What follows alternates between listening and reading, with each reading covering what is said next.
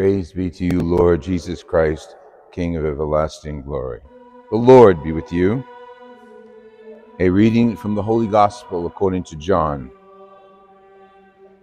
Reclining at table with his disciples, Jesus was deeply troubled and testified, "Amen, amen, I say to you, one of you will betray me." The disciples looked at one another at a loss as to who he meant. One of the disciples, the one whom Jesus loved, was reclining at Jesus' side. So Simon Peter nodded to him to find out what Jesus meant. He leaned back against Jesus' chest and said to him, "Master, who is it?" Jesus answered, "It is the one to whom I hand the morsel after I have dipped it." So he dipped the morsel and took it and handed it to Judas, son of Simon Iscariot. After Judas took the morsel, Satan entered him. So Jesus said to him, "What you're going to do quickly." Now, none of those reclining at table realized why he said this to him. Some thought that since Judas kept the common money purse, Jesus told him to buy whatever food they need for the festival, or to give something to the poor. So Judas took the morsel and left at once. It was night.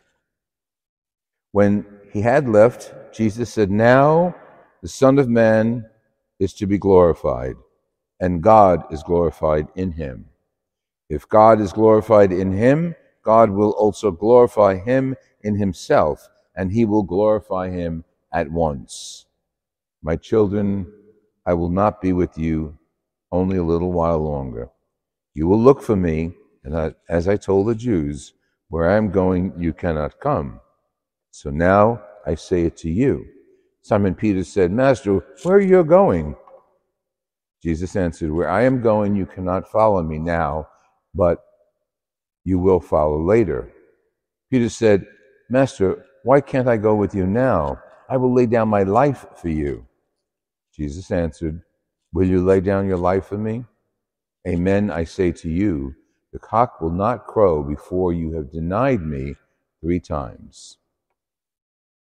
The Gospel of the Lord Jesus Christ.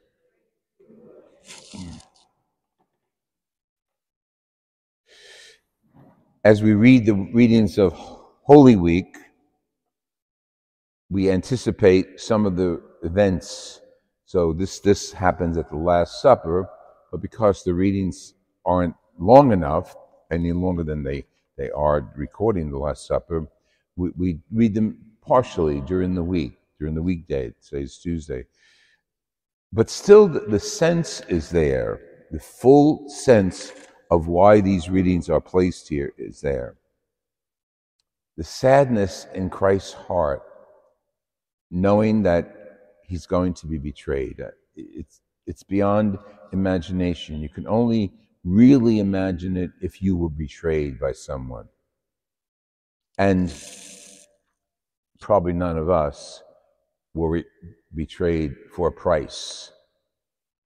And he was betrayed for silver, 30 pieces of silver. And 30 pieces of silver was the price of a slave in the time of Jesus, or a lamb to bring to the sacrifice in the temple. It wasn't a lot of money, but that number hit the head. It really made a point that was selling off Jesus as a slave. Could you imagine his heart at the table with his friends? And John leans back at him. He refers to himself as the one whom Jesus loved. And John leans back and says, "Who is it, Jesus?" I don't know what nickname they would have given Jesus, but probably at that point, John would have said, "Hey, Jays, who is it? What's going on?" Because they were all confused. And he gave the indication. Now, when I hear this and read it, I go back in my mind to Jerusalem, where every meal had like hummus and probably other things too. And we were given pieces of bread, flat bread, that we tore apart and we dipped into the hummus, or we dipped it into one of the side dishes and then ate it. And I could see Jesus doing that, dipping it into something and handing it to Judas. I mean, he handed it to the other apostles later on, but this piece went to Judas to identify Judas for John. Judas took it and he leaves. And John the evangelist writes something very simple. When he left, it was night, darkness.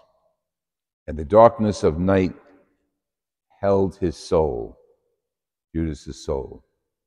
To betray a friend, to betray someone who only did good and cured and healed. How sad that must have been for Jesus to know it. And of course, as the eyes of the apostles and disciples were opened, they all realized he was with us for 3 years. He walked around with us. He did all the things that we do. He profited from Jesus' wisdom as we did. And for 30 pieces of silver, you sell them to the enemy? It was necessary. We read from Isaiah before, and when the prophet Isaiah wrote what he wrote, he wasn't writing about Jesus, we know that. He could have been writing about a prophet. He could have been writing about the people of Israel, but there's no clear identification. So when the New Testament was being composed, the authors, Matthew, Mark, Luke, and John, went to Isaiah and the other prophets. And they realized, without their knowing it, they were writing about Jesus. The Holy Spirit had inspired them to write, and sometimes it seemed like poetry, and sometimes it seemed like a victory. But here, we hear today, Isaiah is saying that, realize he's only inspired to say this. He's not saying it's about this guy, that guy, or the people of Israel. He's inspired to say, it is too little for you to be my servant, to raise up the tribes of Jerusalem and Jacob and restore the survivors. I will make you a light to the nations. What was he talking about? Well, the evangelists took that very seriously. The light to the nations, Jesus. Jesus himself called himself the Son of God, referred to Father as Father. And as they read into Isaiah and the other prophets, we realize they were talking about Jesus. They didn't know it, which is the Holy Spirit intervening in the author's minds. They were talking about Jesus as being the Son, not a servant, but the Son of God. They were talking about Jesus taking his place at the right side of the Father.